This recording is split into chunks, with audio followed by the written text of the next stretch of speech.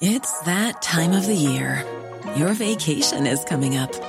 You can already hear the beach waves, feel the warm breeze, relax, and think about work. You really, really want it all to work out while you're away. Monday.com gives you and the team that peace of mind. When all work is on one platform and everyone's in sync, things just flow. Wherever you are, tap the banner to go to Monday.com.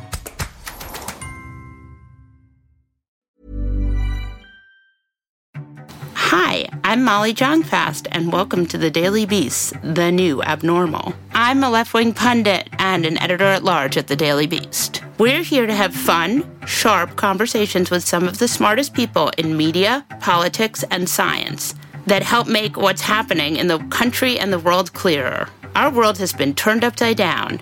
On the new abnormal, we'll talk about the people who got us into this mess and figure out how to get ourselves out of it. And I'm producer Jesse Kennan. I'm here to make sure things don't go too far off the rails. Today we have such a fun and informative episode. Stephen Johnson is going to join, who you may know from his amazing books and series How We Got to Now, or his fantastic books on innovation.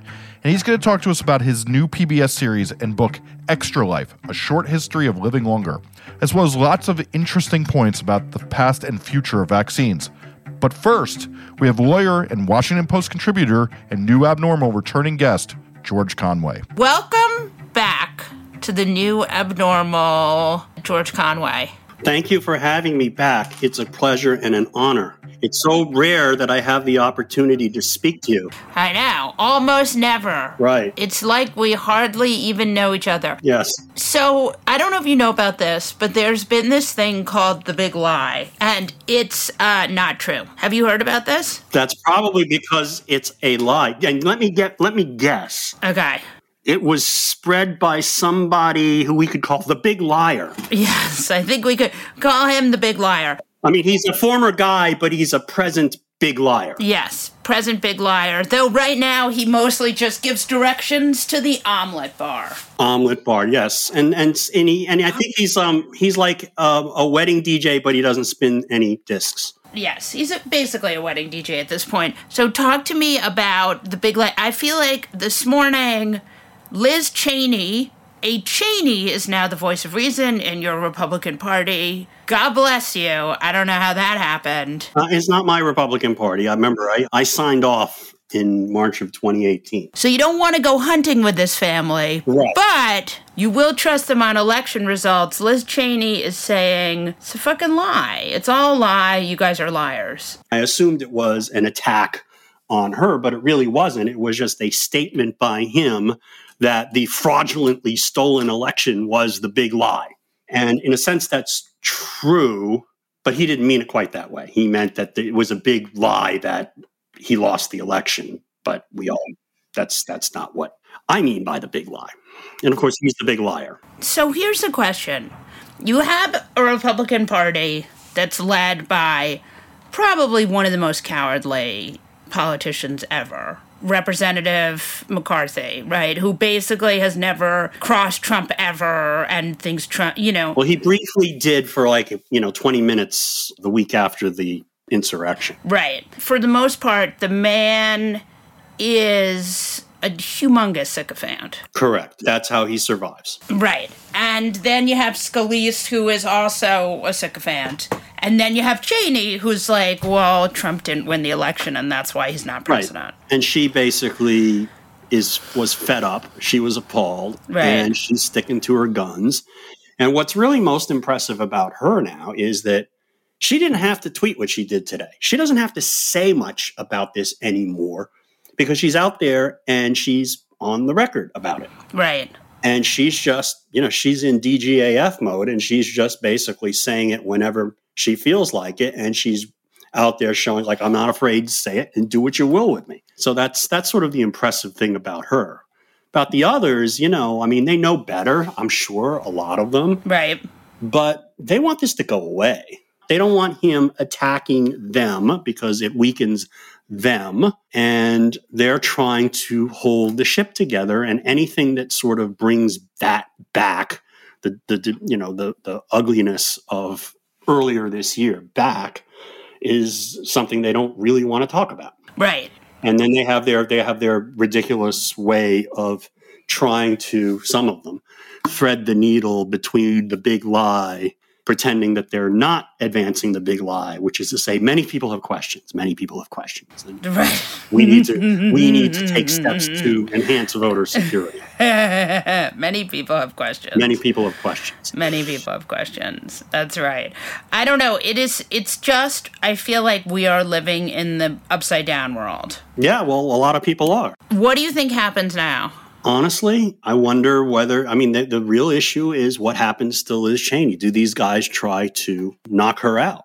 Anything's possible with this group. Because the problem for them is, one is they don't like what she's saying because they have to listen to ginned up, lie-laden constituents, lie-besotted constituents trash them for not doing something about her. Right. They probably, some of them, even if they understand what she's saying and deep down understand that she's telling the truth. They all it makes their life more difficult, and that's what they care about. So, it's all a big kabuki dance. Right. It's an attempt to satisfy the urges of the former guy and the people who he's, the deluded people who support him. So talk to me about this, what happened with Rudy, because they did a search warrant on Wednesday. Rudy was on Tucker Carlson on Friday. Lots of excitement. Rudy's new lawyer is the only close personal friend of Jeffrey Epstein, Alan Dershowitz. Oh, it's hard to know where to begin about that. What is... Right? Well, the first thing to know about this is, of course, that everything that he says and Dershowitz says about this is bullshit. But Dershowitz basically said you cannot execute a search warrant against the lawyer unless you think they're going to destroy evidence, wink, wink. That's completely untrue. And that's never been true, right? That's just bullshit. There is the fact that the Justice Department doesn't like to execute search warrants on lawyers. Right. And the reason why they don't like that is because they don't want to get into messy disputes about attorney-client privilege. Right. And they have respect for the adversarial system. So they basically, if there's a way to get evidence without going to a lawyer, they're basically incumbent upon them to do that. And if they ever seek to execute a search warrant on a lawyer, they have to go to the main justice and get permission from senior people in the criminal division on Pennsylvania Avenue. That tells you a lot here, because even though there's a probable cause standard for any search warrant where you have to show that there was probable cause that a crime was committed and that there's a basis to believe that the executing the search warrant will provide evidence of that crime, in this case, they had to do much, much more than that. They were seeking to get information from a lawyer, which they don't normally do, and there's basically a presumption against that within, as far as operating procedures in the Justice Department are concerned. And this guy was the former lawyer, purportedly acting as a lawyer, to a former president of the United States and to a president of the United States while he was president. And that's just, they would not have authorized, the people in Maine Justice would not have authorized this search warrant unless there was a pretty good record. And I think someday we'll see affidavit from the FBI agent that was submitted to the magistrate judge who issued this warrant. So you think Rudy is not innocent? I think he's in deep shit. They just would not do this unless they had evidence that they were pretty sure was enough to prove a crime. From Igor and Lev? Igor, Lev, but they've talked to other people. There are reports that they've talked to a lot of other people, including in Ukraine. They went, as Rudy complains, they've got a lot of his electronic materials already, presumably. Right, his iCloud. He claims they went to Apple, and they don't need to notify him to subpoena Apple for that stuff or whoever else.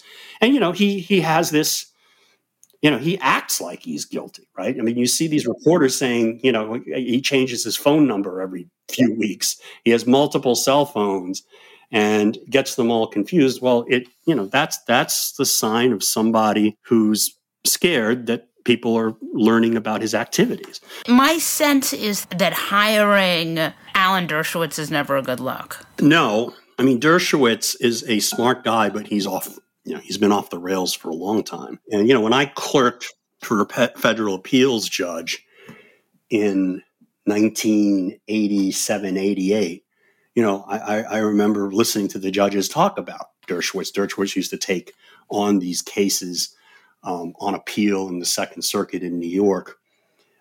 They didn't like him. They thought he was basically just full of hot air. They liked his brother, Nathan Dershowitz, who was a actually not a solo practitioner, but he ran his own small criminal defense firm in the city. They thought pretty highly of Nathan Dershowitz. They did not like Alan Dershowitz, who they felt was, a blowhard, and he's off the rails. I mean, in the first impeachment trial, Dershowitz made crazy arguments as to the effect that, if the president does something, it's for the benefit of the nation, and therefore it can't be a crime. It can't be impeachable, which was just insane. I mean, that was his argument about why Trump shouldn't have been impeached for what happened in Ukraine, is he was the president, and that doesn't make any sense at all. And now he's arguing that lawyers are immune from the execution of a search warrant, and that's just not true either. Do you think that there are going to be more Trumpy shoes that will drop? Because I've seen reporting that Trump world is actually nervous that Rudy might flip on Trump. Well, they should be nervous because, what Trump did was criminal in the Ukraine situation. I mean, because what he did was he was using his power over federal funds to extort or to bribe a foreign official into doing something that benefited not the United States, but him, Donald J. Trump. Oh, God, I used his name. The former guy. Personally. That can be considered bribery. That can be considered extortion. And that conspiracy, if it happened, which I think it did, a central person in that conspiracy and conveying that extortive threat or the proposed trade or the bribe, it was Giuliani. I mean, he was central to that. His involvement was never fully explored in the impeachment hearings in the House because the House made the determination that it was just better to proceed on the evidence that was easily obtainable and sufficient, I think, to warrant impeachment and removal rather than to seek information that would have required going to court and litigating for several months well into 2020. This is going to be fascinating. Do you think that we're going to see more of these search warrants? And also, Victoria Townsend also had a search warrant served, right? And she's part of this whole thing. Yeah. I mean, she's part of, I guess, she has knowledge as to some of the dealings. I mean, she represented one of the Ukrainians that they were dealing with. I don't know exactly how she fits into this puzzle. It seems like one of the major charges potentially against Giuliani would be Foreign Agents Registration Act charge, because he quite possibly, or it seems that's what he was doing, he was lobbying the president of the United States and other people in the U.S. government on behalf of either foreign officials or foreign people without registering to that effect. He was lobbying them for the removal of Ambassador Yovanovitch. Right. So it's possible that Marie Yovanovitch brings them all down, which would be the amazing cinematic ending that we would all love. Absolutely. I mean, that's one irony about this. The irony is that he's going to go through some things, to borrow the famous line that Trump used about Yovanovitch. But the other irony about this, to my mind, is what happened at the Justice Department last year. It seems that this subpoena was in the works. The Southern District wanted to issue it and execute it.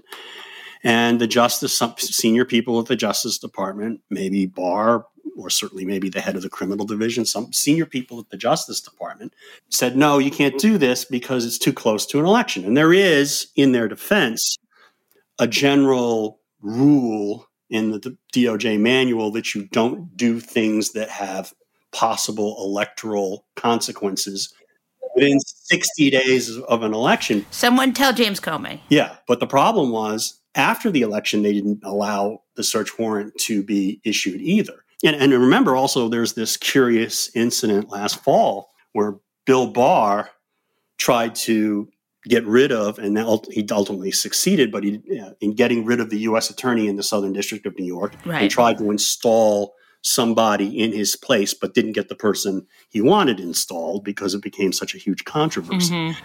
So you wonder that if it really was the intervention of Barr or other political appointees at the Justice Department that kept this search warrant from being issued and executed before January 20 of this year, you wonder if that's going to end up backfiring. Because if they had issued, if that search had happened last year before January 20th, I just have no doubt that the former guy would have pardoned Rudy. Yeah, no question. Because it would have been in his interest to pardon Rudy because he knows that Rudy could do him some harm. And in fact, remember that curious incident where Rudy talked about how he had insurance? And everybody wondered, well, does that mean it's like insurance because he's got stuff on the former guy?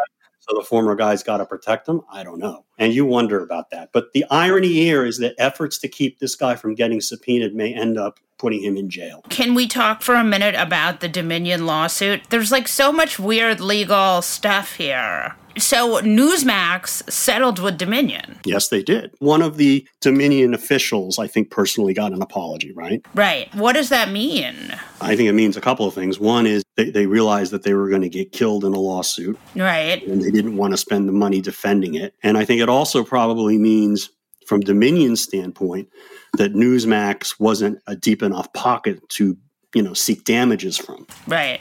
If they had a lot of, if it were a company that actually made a lot of money and had assets, you wonder whether or not Dominion would have said, okay, you can apologize. That's fine that you made that offer in settlement talks, but we want cash and we're going to litigate until you write us a check. But they didn't do that here. But that could be coming for other people. Yes, there are some other people who apparently may have money, who claim to be billionaires, who libeled Dominion. I mean, I've heard indirectly that case may be coming. So that's Trump or that's the Murdochs? Actually, I was thinking of the big liar, the former guy. Right. But yeah, I think that's the case probably with Fox News. Fox News will not get off with a simple apology. That's kind of cool. Nor will its personalities who have been sued. Oh. Who are probably indemnified or indemnifiable by the company. There are significant damages here. I mean, yes. Because from what I've heard, and I haven't read the damages allegations in the pleadings, but, they cannot get business in red states anymore. Wow. Because you think about it, you're the Republican Secretary of State of, red state. Why? Right. I mean, why should you, even if you think that the allegations made against Dominion are ridiculous, why are you going to sign a contract with Dominion and take abuse for that? Right, you're not. Why do you care? From your constituents. It's just not worth it to you. The easy thing to do is to find some competitor of Dominion's and use them instead and not get into hassle. So basically, I mean, from what I understand, Dominion is shut out of a large number of states now. And that's real money to them. Good for and that's Dominion. why basically they've decided, hey, look, we're part of their business plan is going to be, we can't sell in those states. Let's just get damages for those states. Is that a free speech issue? Like, we all like it because this is the bad guys, but will this ultimately be a free speech issue for us? No, because we have the most free speech protective libel laws probably in the world. Okay. These are matters of public concern. And frankly, the defendants, some of the defendants, I think, will be, like Trump, will be public figures. For either reason, the New York Times against Sullivan standard applies. And that's extremely, as we all know, speech protective. It basically means that, in ordinary libel law, if I say something terrible about somebody who's not a public figure, and it's not a matter of public concern, I just malign them, in a small town, that person only has to, the plaintiff only has to, meet the standards of the common law, which is he or she has to prove by a preponderance of the evidence, like 5149, basically, that I said something false about that person and that it was harmful to the person's reputation. And that's the basic rule in libel law. But with the New York Times against Sullivan First Amendment overlay, under the Supreme Court precedents applying that and interpreting that, if I libel a public figure, that public figure has to show by a much stronger evidentiary standard, clear and convincing evidence. I don't know what percentage you would call that, but it's got to be better than 50-50. Right. Not just that I libeled him, but I libeled him by saying something, stating facts that I either knew to be false or entertained serious doubts as to their truth. Yeah, but of course, if you say that the Secretary of State Podunk, counted the votes incorrectly because he wanted Joe Biden to win, well, that would be a libel. This was so fascinating, and I'm so even more worried than I was before, which is like every day when we do this podcast. I thought I was soothing and comforting. I mean, I don't know. Is it soothing, Jesse? I mean, some of it, but not much. Hey, folks, if you haven't heard, every single week we do a special bonus episode for Beast Inside, the Daily Beast membership program. Sometimes we interview senators like Cory Booker, or the folks who explain what's happening behind the scenes in media, like Jim Acosta or Soledad O'Brien. Sometimes we just have fun and talk to our favorite comedians and actors like Busy Phillips or Billy Eichner. And sometimes we just have friends around to analyze what's happening in the news. You can get all of our episodes in your favorite podcast app of choice by becoming a Beast Inside member, where you'll support the Beast's fearless journalism, as well as getting full access to podcasts and articles. To become a member, head to newabnormal.thedailybeast.com. That's newabnormal.thedailybeast.com. Here's a cool fact. A crocodile can't stick out its tongue. Another cool fact, you can get short-term health insurance for a month or just under a year in some states. United Healthcare short-term insurance plans are designed for people who are between jobs, coming off their parents' plan, or turning a side hustle into a full-time gig. Underwritten by Golden Rule Insurance Company, they offer flexible, budget-friendly coverage with access to a nationwide network of doctors and hospitals. Get more cool facts about United Healthcare short-term plans at uh1.com. Quality sleep is essential. That's why the Sleep Number Smart Bed is designed for your ever-evolving sleep needs. Need a bed that's firmer or softer on either side? Helps you sleep at a comfortable temperature? Sleep Number Smart Beds let you individualize your comfort, so you sleep better together. J.D. Power ranks Sleep Number number 1 in customer satisfaction with mattresses purchased in-store. And now, save 50% on the Sleep Number Limited Edition Smart Bed for a limited time. For J.D. Power 2023 award information, visit jdpower.com/awards. Only at a Sleep Number store or sleepnumber.com. When picking a commerce platform for your business, you have two choices.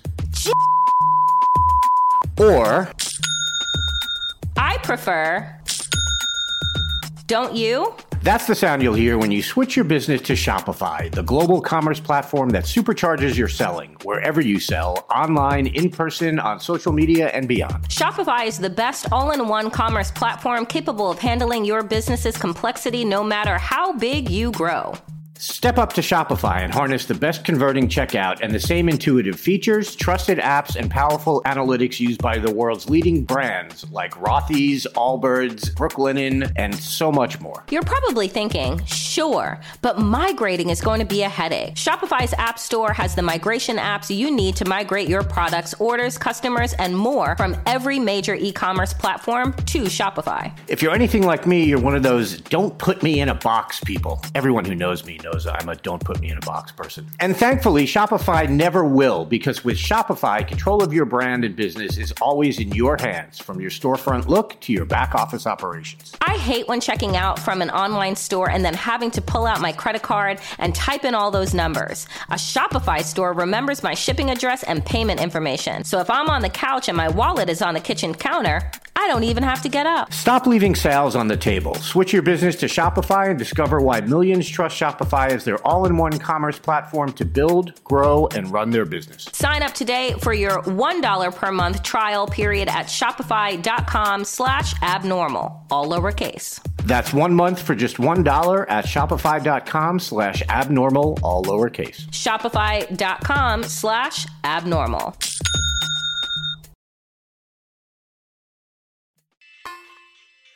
Steven Johnson is the author of books like Ghost Map and one of my favorite books ever, Where Good Ideas Come From. But you may know him from his amazing PBS series, How We Got to Now. And if you know him from that, there's great news. He has a new series called Extra Life, A Short History of Living Longer, coming on PBS this coming week, as well as a book by the same name. So, Stephen, you did this fascinating podcast called Fighting Coronavirus about the race to develop the vaccine. Can you talk about what you learned there and how it led to your new book? Well, I had been actually on this topic of vaccines and the history of human health for years and years and years. I mean, I've been working on the life expectancy project for 4 years. Oh, wow. I had always thought of it as something that was going to be, in a sense, kind of pegged to the 100-year anniversary of the end of the Spanish flu, the Great Influenza. And so I thought, this will be interesting. The book or the show will probably come out in 2020, and that'll be 100 years from the end of the Spanish flu, and that'll make a lot of sense. I was in the middle of all this stuff without any idea that there was this terrible pandemic that was about to erupt. And I'd actually finished most of the book as COVID was becoming, in kind of February and early March, and it was, of last year, it was becoming clear that this was going to be a world-transforming event. We decided to create this podcast where I could just kind of have these conversations with people. And then a number of those people ended up being helpful to, not so much to the book, but to the PBS series, Extra Life. There are a few folks that we interviewed for that were originally interviewed on Fighting Coronavirus. Like who? Nancy Bristow, who's a historian at University of Puget Sound, who's an expert in the 1918 outbreak. And so we have a whole episode about kind of behavior change in driving positive health outcomes, right? It's not just about vaccines. It's not just about, penicillin. It's also about getting people to wash their hands or getting people to wear masks. And, there's this whole fascinating kind of prehistory of all this stuff in what happened in 1918, including, anti-mask movements. I mean, we've lived through this before. I mean, I'm in super neurotic, so that explains it. But I thought this is going to be bad. When I heard that woman, do you remember that public health expert? I can't remember who, where she said everything is going to change. It's so interesting to look back at that period. So Larry Brilliant, who's one of the people he's amazing, who fought smallpox eradication, which is one of the major stories that we tell. And I'm friends with Larry, and I saw him in California in January, on Martin Luther King weekend. In January 21st or something, 2020. And the first thing he said to me was, "Are you tracking this Wuhan virus?" Right. And I was like, this was at the point where there was kind of it wasn't clear whether there was human-to-human transmission, in those really early days, right? And I said, yeah, I was, but I thought it was unclear whether there was actual human-human transmission. And he was like, no, there is. This is a real deal. And so that planted a seed of fear in my mind. I think the other interesting thing, there was a long period of time where I kept looking at the mortality numbers. There was this kind of early thing of it looks like, 6% of the people are getting it or dying. And it seemed like, well, that can't be right. And if you look at the numbers, it seems like it's greatly overstating it. And so I spent some time in February convincing myself, I think, that it wasn't going to be as bad as it turned out to be, because I thought that the case fatality numbers were too high that we were seeing. And that turned out to be true. Actually, they were higher by an order of magnitude. The problem was, what wasn't visible there was just how incredibly contagious it was, and particularly the asymptomatic spread. I interviewed Fauci for the show. And kind of at the end of the conversation, it's actually not in the show, it's in, an exchange we had. I said, this is the thing, the asymptomatic spread, this is the thing that really makes this particular virus so dangerous. And he's like, absolutely. Normally, you get a virus that, can kill you. It makes most people really sick. But this combination of most people are totally unaffected by it, but can transmit it. And then a small portion of people just die. Right. That was the thing that just wasn't visible until, March, I think, for at least for me. Because I remember when it was happening, having that same thought, thinking these death numbers are this can't be right, and then realizing in horror that it meant that there were actually many, many, many more people who had this. You're in New York, right, Mom? Yeah, me too. So I'm in Brooklyn, right? And we live in an apartment building here in Brooklyn. So much of this whole thing from start to finish, continuing to this day, except it's now about vaccines, so much of this whole thing has been about risk assessment and, your ability to build these kind of on the fly calculations of how much risk am I in this particular situation. And for a while there in March, the single most complicated and important question for the health of my family was, what is the risk of taking a 15-story elevator ride?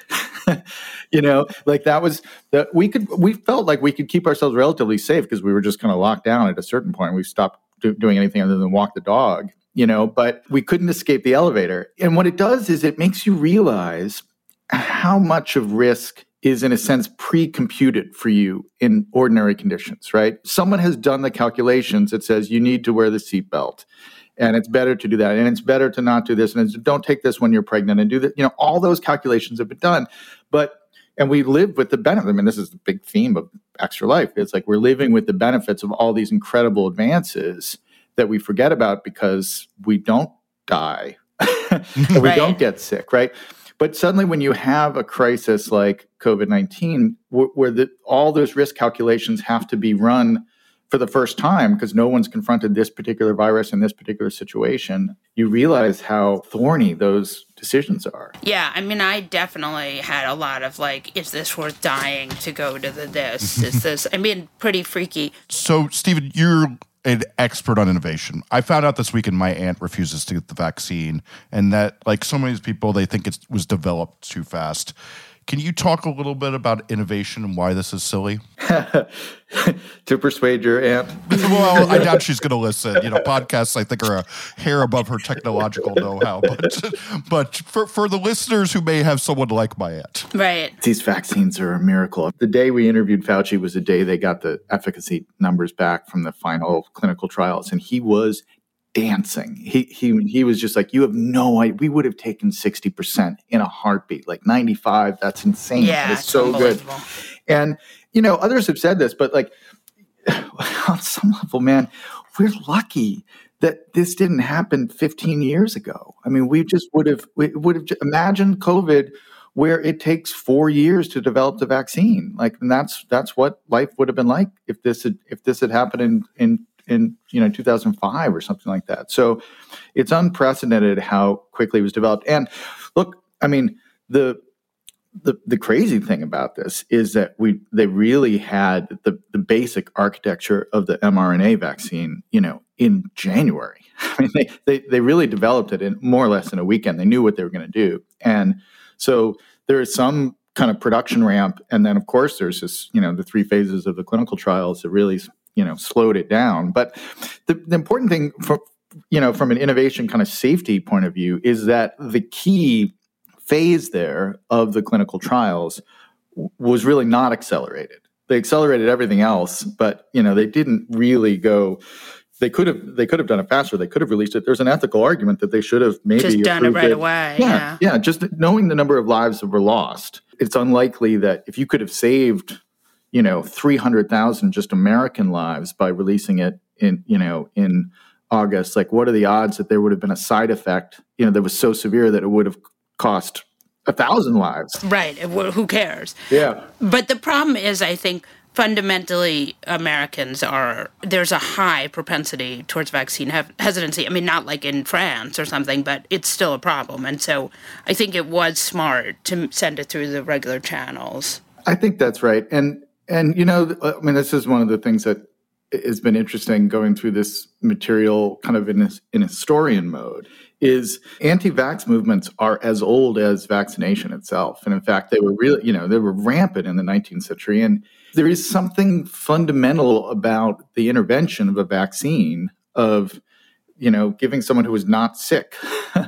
and particularly in the old days when I was like, here, we're going to give you just a dormant or a kind of neutered version of this very dangerous virus, even though you're not sick at all. There's something about that is just intrinsically challenging to persuade people to do. And, it's not like this is, there are different flavors to anti-vax movements, but it's been a pretty consistent position for the last 200 years. The reason that this vaccine was made so quickly is also because of the SARS vaccine, right? The first thing that accelerated the whole process is that they were able to sequence the genome of the novel coronavirus 3 weeks after it was identified. Right. and share that information all around the world. I mean, that alone was a tremendous accelerating process. So they actually knew its kind of genetic structure, and they were able to identify the spike protein and figure out, okay, Why was that? This is the advances in, kind of genetic sequencing. Okay. I kind of think of the Human Genome Project, right, is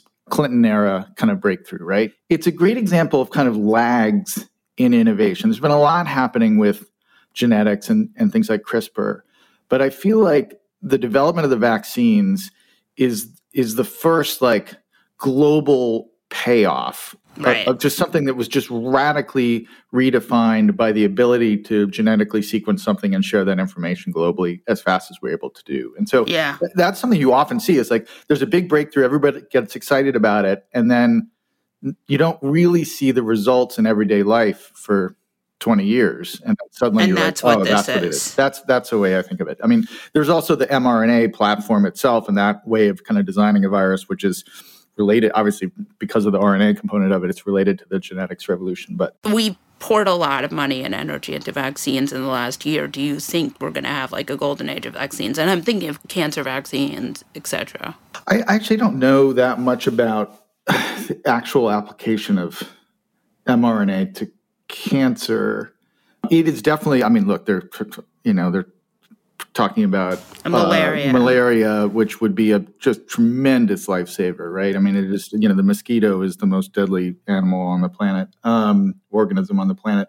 Look, we are in the middle of a fascinating revolution with cancer. I think probably the most promising in the history of the war on cancer in the form of immunotherapy, which is, and all these things, in a sense, that they have a shared property in that they're about supercharging your immune system, right? Right. Which is, I think, has this kind of lovely symmetry to it because it's really like the first intervention that really made a difference in terms of medical health was the originally variolation and then vaccination in the 1700s and 1800s, which is about, getting your immune system to fight off the virus. And immunotherapy is the same thing. Like instead of bombarding the cancer with radiation or chemotherapy, let's just train your immune system to go in and find those cancerous cells, which it already does all the time with normal cells that start to replicate out of control. If you can train your own body's defenses to defeat this internal foe, it's a much cleaner, more efficient process. That seems to be, I haven't studied this incredibly closely, but it seems to be really, really promising. What's changed over the last 50 or 60 years is as older killers like smallpox and cholera and typhoid and tuberculosis and things like that used to kill people, particularly when they were younger. Now the leading causes of death are, kind of these end-of-life diseases like cancer and Alzheimer's and things like that. And so that's where we may start to make a lot of progress. We made a huge amount of progress in the 19th century and early 20th century with childhood diseases. That's a big, this is one of the things that people forget. Like if you read the novels of the 19th century, childhood was an incredibly dangerous time. Mm-hmm. It was just, 2 out of 5 of your kids would die. And that was the norm. That was the statistical norm. And we really, really transformed that. You talked a lot about life expectancy rates and how they plummeted in America after increasing for so long, and how some of that has to do with the childhood, but it has some other factors. Could you talk about that a little? This whole Extra Life project, the book and the show, is really fundamentally about that one number, right? That we really globally doubled life expectancy over the last 100 years, 120 years, depending on how you measure it. One of the things I think is fascinating about this is until around 1750, there was no real inequality in lifespan. The average life of the average human was 35, and 40% of your kids died before they became adults, which dragged the average overall life expectancy number down because so many kids died at 2 or 2 months. And it didn't matter whether you were the richest person in Europe or hunter-gatherer. That was the outcomes. And then as people started to live longer, in part because of vaccines and then because of public health and clean drinking water and things like that, it opened up this gap for the first time. And so you had progress, but you also had, in a sense, rising inequality in health. And that gap has narrowed a lot over the last 50 years, but it's still there. You can go 3 stops on the subway here in Brooklyn, and average life expectancies in the neighborhood will drop by 10 years. You talked about the difference between where you live versus Brownsville, which for people is like one of the most crime-ridden, impoverished places where Mike Tyson came from. My grandfather grew up there too. Really? Wow. Yeah, Brownsville, Brooklyn. Yeah. Yeah, there's just a huge, there's a, piece in the Times Magazine that Linda Villarosa wrote this weekend. She's talking about the neighborhood where her parents or her mother grew up in Chicago. And there are 2 neighborhoods in Chicago that are 9 miles apart. And in one of them, average life expectancy is pushing 90, and the other, it's still trapped at 60. It's the biggest gap in the United States. That's the curse and the blessing of the progress we've made, and that, on average, people are doing better, but it did open up this gap, and the gap has to be, I think the gap needs to be much more of our focus than trying to figure out how to live to 150. Yeah. I mean? How can we fix this? One of the things that has been really interesting to see, and I'm not an expert in this, but there was a bunch written about this last year, is this idea of weathering, right? Which is this idea that one of the reasons why you see such a big gap between African Americans and whites in the U.S. is, on some level, their kind of environment that they're in and their access to healthcare and things like that. But there's also this argument that basically exposure to systematic inequalities in your society creates a kind of chronic stress response in the body, right? When you're constantly in this state of stress, whether it's economic stress, whether it's the stress of discrimination, whether it's the stress of living in a dangerous neighborhood. We know that chronic stress is just incredibly bad for the body over time. Like, small targeted stress responses are very adaptive and a good thing, but constant background stress is really terrible. And so there's been some just really good work starting to understand how that, the kind of the biological kind of impact of that kind of stress. And I hope that, to me, that's so much of Black Lives Matter was focused on kind of police violence and the threat to Black lives from that kind of things. But if you look at the actual numbers in terms of African American mortality in the United States, the real cost is things like weathering and kind of background chronic stress, and not so much these isolated moments of police violence, as tragic as those are. It does seem to me that also the inherent racism of medicine and the way doctors approach African Americans is also a larger issue. Yeah, I think that's true too. So, Steve, one of the last things you talk about in the book is how we prevent the next global health crisis. Could you talk to us a little bit about that? Well, one thing that's come up, I think, in looking at our response to COVID, I think with COVID, we have hopefully at least a significant number of people have reached the realization that pandemics are real and they're bad. One would hope. Huge step. Do we have 60% of the population understanding that now? I hope. You would have thought it was 100. But, I do think there was a sense, in Europe and the United States that these kinds of things, happen. There was a kind of Orientalist idea here that these were the kinds of things that, yes, they happened in China, but they didn't really escape out of China. And, here in the West, we're not vulnerable to these kinds of outbreaks. And I think we've learned that just is not the case. I mean, God, Europe has just been so, obviously we're in a much worse situation in India right now, but just think about, Spain and Italy and the UK. So the question is, does that create enough of an awareness and enough of a kind of infrastructure to create a kind of pandemic mode that a society could go into very quickly? One thing that I think probably is likely to happen is that PCR-style testing is just going to get cheaper and cheaper and cheaper. Right. It may be that eventually one has like a home PCR test. I don't know. It might not actually be based on PCR, but it might be based on something comparable, and it would just be programmable, right? So whatever the new emergent strain is, you would download the instructions for identifying it to your little home lab. And this would be like having a, internet connected thermometer or something like that, like not a particularly complicated or expensive thing. And then, from the very beginning, as soon as there was a new emerging strain somewhere, everybody would download the the genetic profile of it, and you'd just be able to do a test right there in your bathroom every morning. Right. And that, right there, if we'd had that, I mean, they think that everything would have changed. They think like a quarter of New York was infected in March and April, right? Like everybody's just walking around with this. And we were so far away from, there were mistakes made, but the ability to just ramp up a testing infrastructure for a new pathogen is hard. And so maybe what we need is a kind of, existing in place at home testing infrastructure that can be just updated with the new organisms as they arise. And that's what's going to happen with vaccines too, right? Yeah. Well, the other argument is, there's some interesting work being done very early stage. I've been talking to folks about this for a while now, about universal vaccines, right? So isn't there a universal COVID vaccine in the works? It would be a universal coronavirus vaccine. Yes, that's right? What I mean. It would that whole kind of class would be protected under it, and probably in a funny way, not funny at all, but in a serious way, the more important one would be a universal influenza vaccine. Yeah, because that is still. I mean, again, if you look at 1918, what's so different is not just the magnitude. I mean, so many more people died in 1918, and such a higher proportion of the world died, but so many young people died, right? And that's one of the reasons why life expectancy plummeted so much. There were just so many 25-year-olds who were dying. Right. So imagine, again, as tragic as COVID has been, imagine COVID where your 5-year-olds are at the most at risk, which is what normally happens with these things. No, we got very lucky in a certain way with this pandemic, as much as no one wants to say that. And influenza would be the kind of thing that's like, generally the flu kills the very young and the very old. And so, if we could have a universal influenza vaccine, we might be able to prevent, an even bigger pandemic that could come down.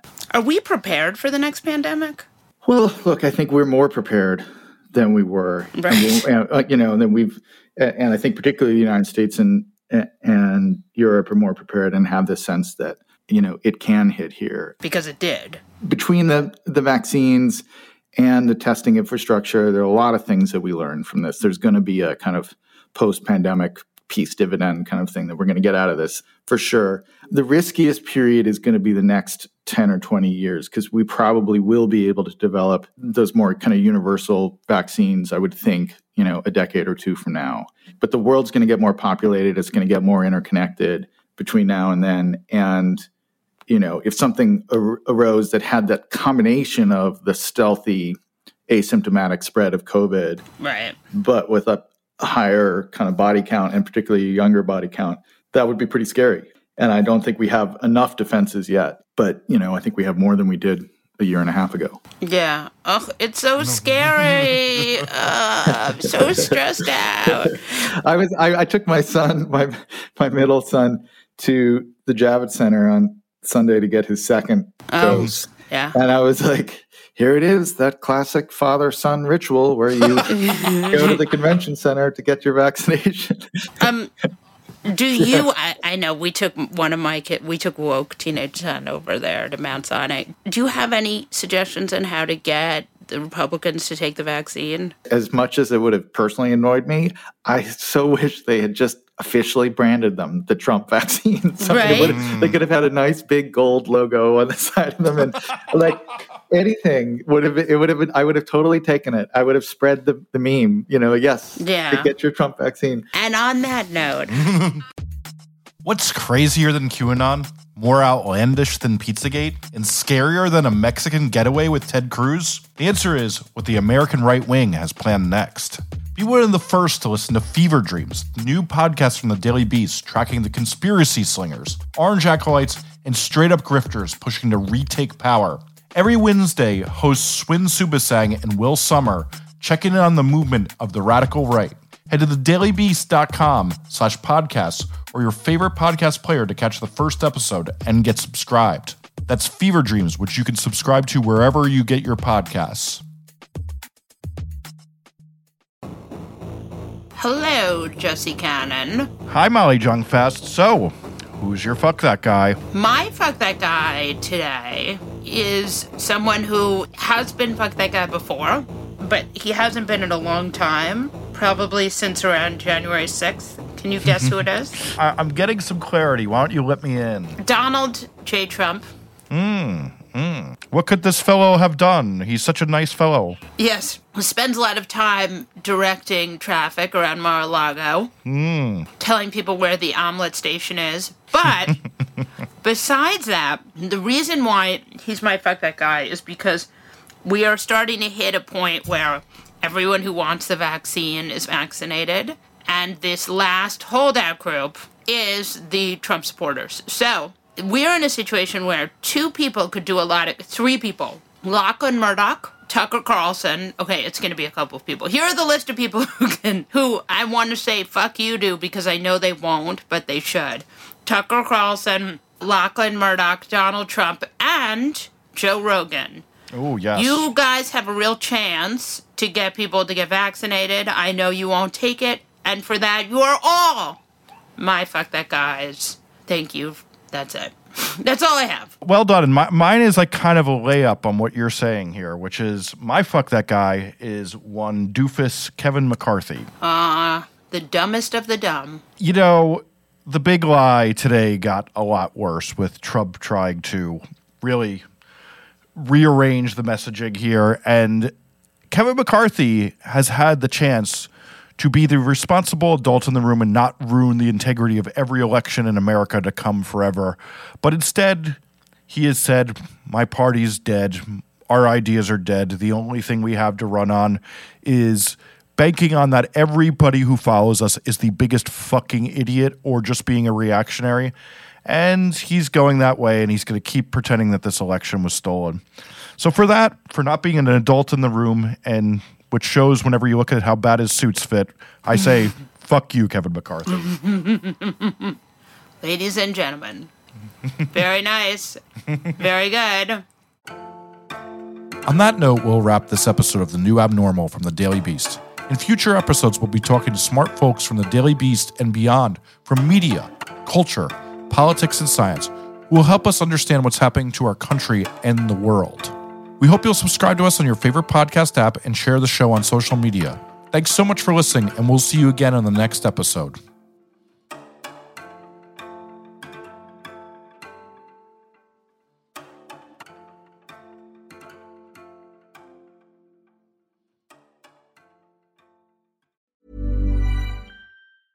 Hey, it's Paige DeSorbo from Giggly Squad. High quality fashion without the price tag. Say hello to Quince. I'm snagging high-end essentials like cozy cashmere sweaters, sleek leather jackets, fine jewelry, and so much more. With Quince being 50 to 80% less than similar brands. And they partner with factories that prioritize safe, ethical, and responsible manufacturing. I love that. Luxury quality within reach. Go to quince.com/style to get free shipping and 365-day returns on your next order. Quince.com/style.